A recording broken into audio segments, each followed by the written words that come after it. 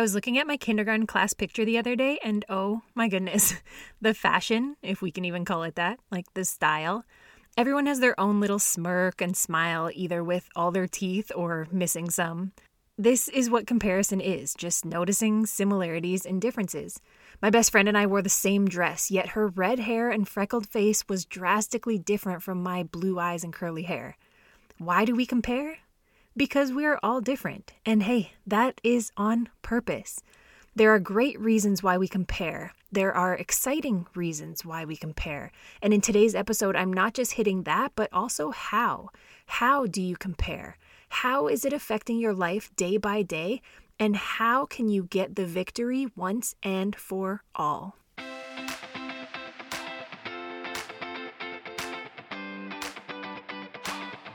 Welcome to His Word, My Walk, where my desire is to ignite your spirit, elevate your mind, and yes, even challenge your body. I'm your host, Kayla, just your girl next door, healthy Christian lifestyle mentor.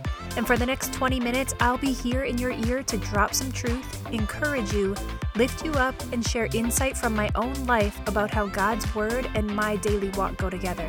So lace up your sneakers, head out the door, and let's get into it.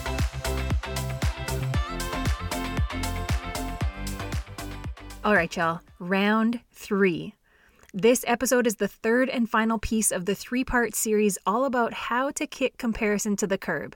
Now, if you haven't heard the first 2 episodes, I really encourage you to check them out. Here's a quick snippet type of recap just to get you caught up. When it comes to comparison, we often head down this trail into like the comparison trap. But let me clear this up for you one more time. Comparison, the act of comparing, is simply examining characters or qualities of something or someone in order to discover resemblances or differences. That's it. Not positives and negatives, similarities and differences. So, in the first episode of this series, I talked about the who and the what of comparison. Who are you comparing yourself to, and what are you comparing? The second episode, I talked about the when and the where of comparison. Look, I'm so grateful for how the Lord makes things so clear and easy to understand and apply to our lives when we take the time to communicate with Him, when we take the time to have a relationship with Him, speak with Him, and sit quietly to listen. I shared with you last week how the Lord made these points clear for me while I was out hiking. So, remembering that, this past week I went for another hike to the same place to spend time out in nature with Him and see if He would give me what He wanted me to talk about today. In fact, I told a friend that was really my intention for the hike. I made my intention clear with the Lord because, I had no idea how I was going to wrap up this little mini series, which I've totally enjoyed, by the way, and have received so much feedback from listeners, so little mini series may become a thing every now and then from the His Word, My Walk podcast. Anyway, so the first 7 minutes of this hike, they're pretty intense, like for the pace that I choose. And then it's like an hour and a half or so of less intense, like walking and taking in the beauty of God's creation. So during this initial climb, there's no talking on my part. And it was in this time that I was not able to speak, that the Lord kept dropping the points for this episode into my mind. I just kept praying that He would bring them back to my remembrance when I got to the top because I couldn't stop to jot them down even in my phone for the fact that I could not risk losing momentum on this uphill. So when I talked to that friend about 20 minutes later as I was still walking and I told her that I already had the points, she was like, "Whoa, that was fast." And it was just so evident to me how God is always with us and will show up with answers when we are not only expecting answers, but when we are intentionally setting up time with Him to receive those answers and are in a position of just listening, not talking. So there's the background to what you're about to hear. Today, I'm finishing up how to kick comparison to the curb with the why and the how of comparison. So let's go. First, let's dig into why we compare. There is literally a very simple answer to this, and it's so simple that I would have laughed when God dropped this truth for me, but I was out of breath and still climbing. But check this out. There are 2 reasons why we compare. 1, because God is creative, and 2, because Satan is not. Y'all, that right there is so real. God is creative, and Satan is not. Okay, let's get into this. God is creative. Now, we know this from the first chapter of the Bible. God spoke and God created. the heavens and the earth, the stars in the sky. I mean, let's just read verse 11 in Genesis chapter 1. Then God said, "Let the land sprout with vegetation, every sort of seed-bearing plant, and trees that grow seed-bearing fruit. The seeds will then produce the kinds of plants and trees from which they came," and that is what happened. Like, if that's not creative, literally every sort. Like, if you really think about it, we wouldn't even have, quote, sorts if God wasn't creative.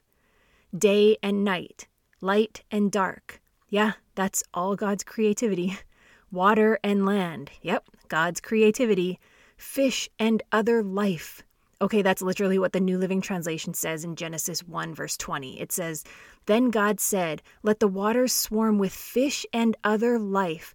Let the skies be filled with birds of every kind.' So God created great sea creatures and every living thing that scurries and swarms in the water and every sort of bird, each producing offspring of the same kind. And God saw that it was good." I know this is a bit of a tangent, but I'm just going to share it quickly. The other day, I was scrolling social media, not heading down the comparison trap, but I saw one of those old 90s school videos about how this rat-looking kind of thing morphed into sort of like a dog. Then it jumped in the water and started growing a tail from its back legs. And then all of a sudden, I guess it was kind of like a dolphin and then sort of became this bigger, maybe whale, I think it was supposed to be. I laughed at it and I shared it with friends for a couple reasons, but mostly because it was just so ridiculous. And the fact that that was the quality of films and stuff that we had when I was in school. That's what we were learning from. But that was just brought back to my memory because although as believers we know God created and we know evolution is not the truth, it's these verses in Genesis that actually make that point. Plants and animals. And after God created them, he said, each producing offspring of the same kind. I don't need something to morph into something else. I created all, and each will continue to produce of the same kind. So there. You get the point. God is creative. And here's the truth. God is the only one who can create. He created. Well, what about science? I actually just read the most amazing article written by Christian Schools International, and the article explained science class from a God perspective and understanding that science is so important because science actually gives us the tools and the opportunities to study and explore God's creation. The author wrote how her science class would start the year taking a droplet of pond water and looking at it under a microscope, and how that one droplet of water to the naked eye, under magnification, was actually life. And how mind-blown the students were. That is God's creation. How awesome is that? I haven't even gone into us, humans. How God created us, first Adam from the dust of the earth and then Eve from his bone. What? We read the Bible and we hear the story over and over and over, but can you comprehend or try to comprehend the creativity of God? Look around. Oh my goodness, grab one of your old class photos. I feel like I'm on a theme today. Although my kindergarten best friend and I wore the same dress for picture day, her red hair and freckles looked nothing like my blue eyes and curls. God is creative. And let me remind you about comparison as I bring this back full circle to the whole point of this episode. Comparison is simply noticing similarities and differences. That's it. So why do we compare? We compare because God is creative. We compare because God is so creative that everywhere we look, we can see similarities and differences, whether we're looking at trees and leaves or animals or fingerprints or hair color, height, bone structure. I mean, God is creative. Are you with me with that point now? Okay, so secondly, we also compare because Satan is not creative. Now, we just established that God is the only one who can create. Everything we do and experience comes from what he has already created. Have you ever heard the saying, there's nothing new under the sun? Well, it comes from the Bible. It's from Ecclesiastes chapter 1, verses 9 and 10. And Solomon is sharing wisdom about life, and he says that history merely repeats itself.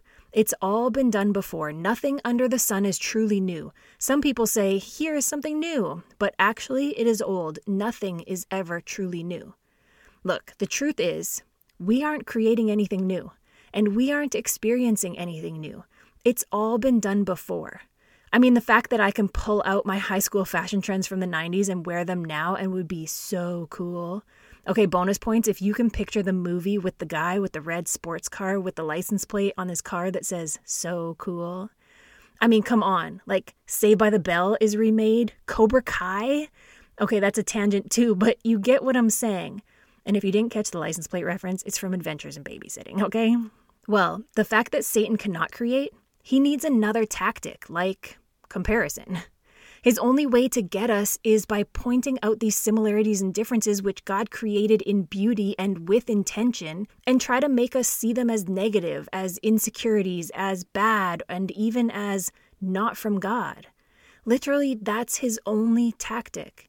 And I pray that you get that right there into your spirit and recognize the enemy for who he is and what he cannot do. Don't even recognize him anymore for what he seems to be trying to do or how clever he is or how strategic his plans can be.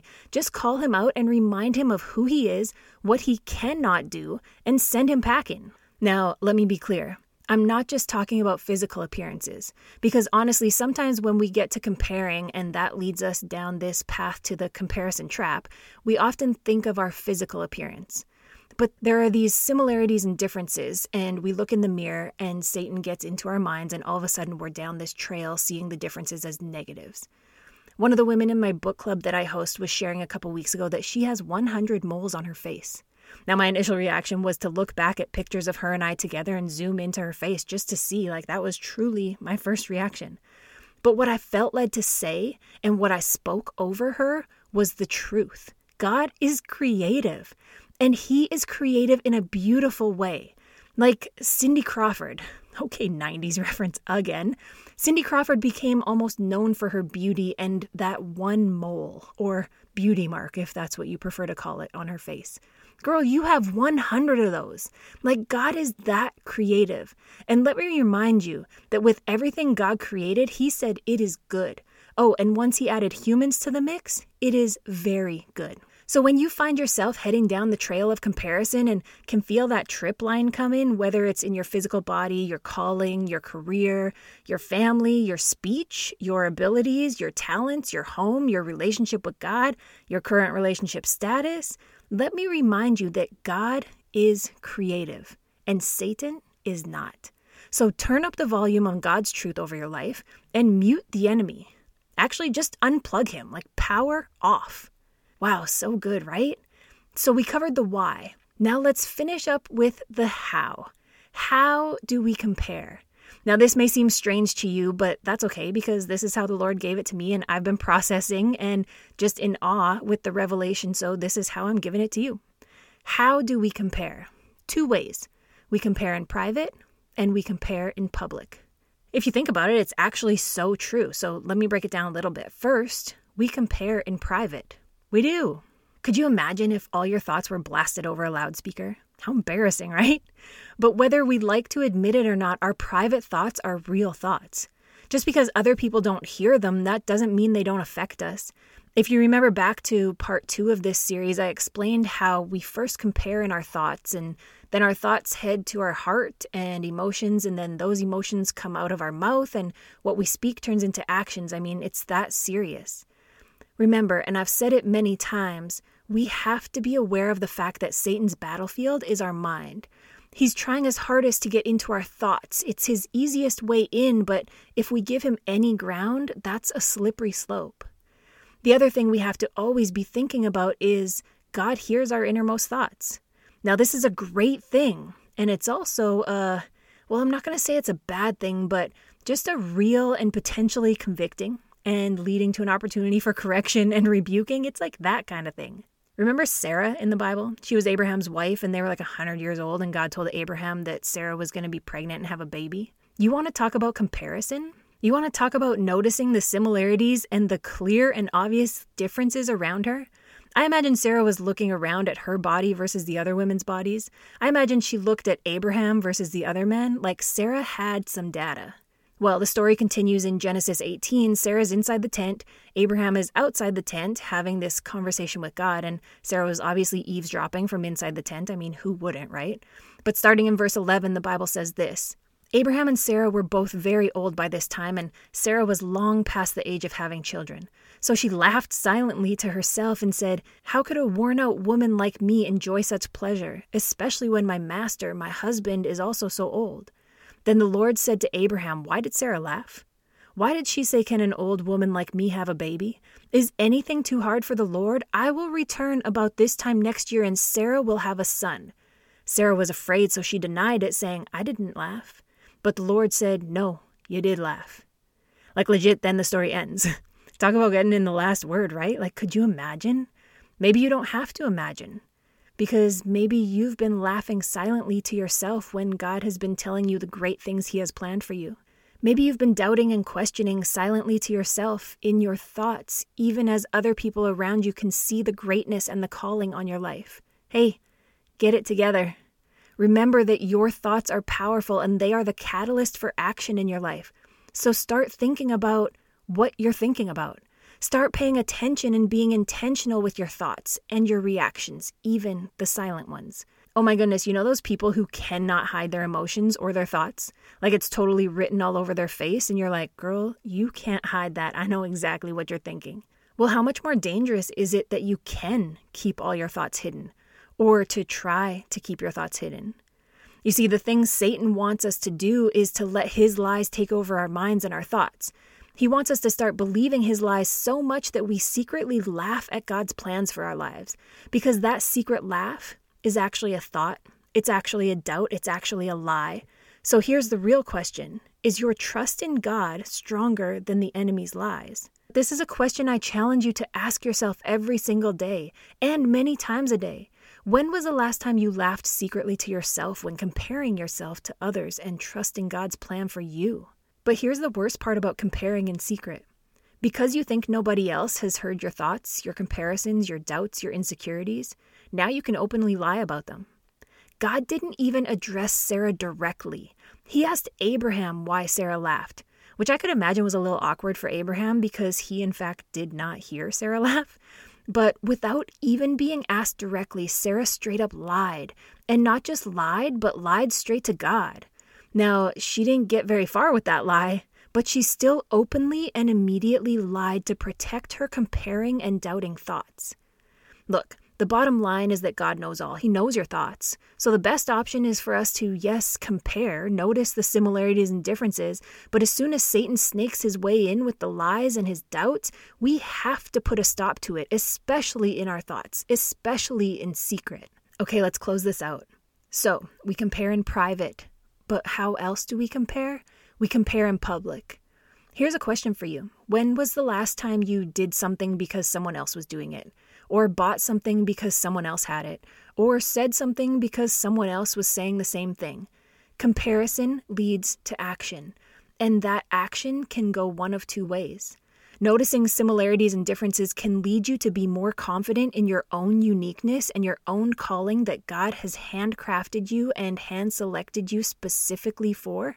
Or noticing similarities and differences can lead you to follow the crowd, to have that need to feel part of, approved of, liked and promoted, like you have straight up FOMO, right? Like the fear of missing out is real for you.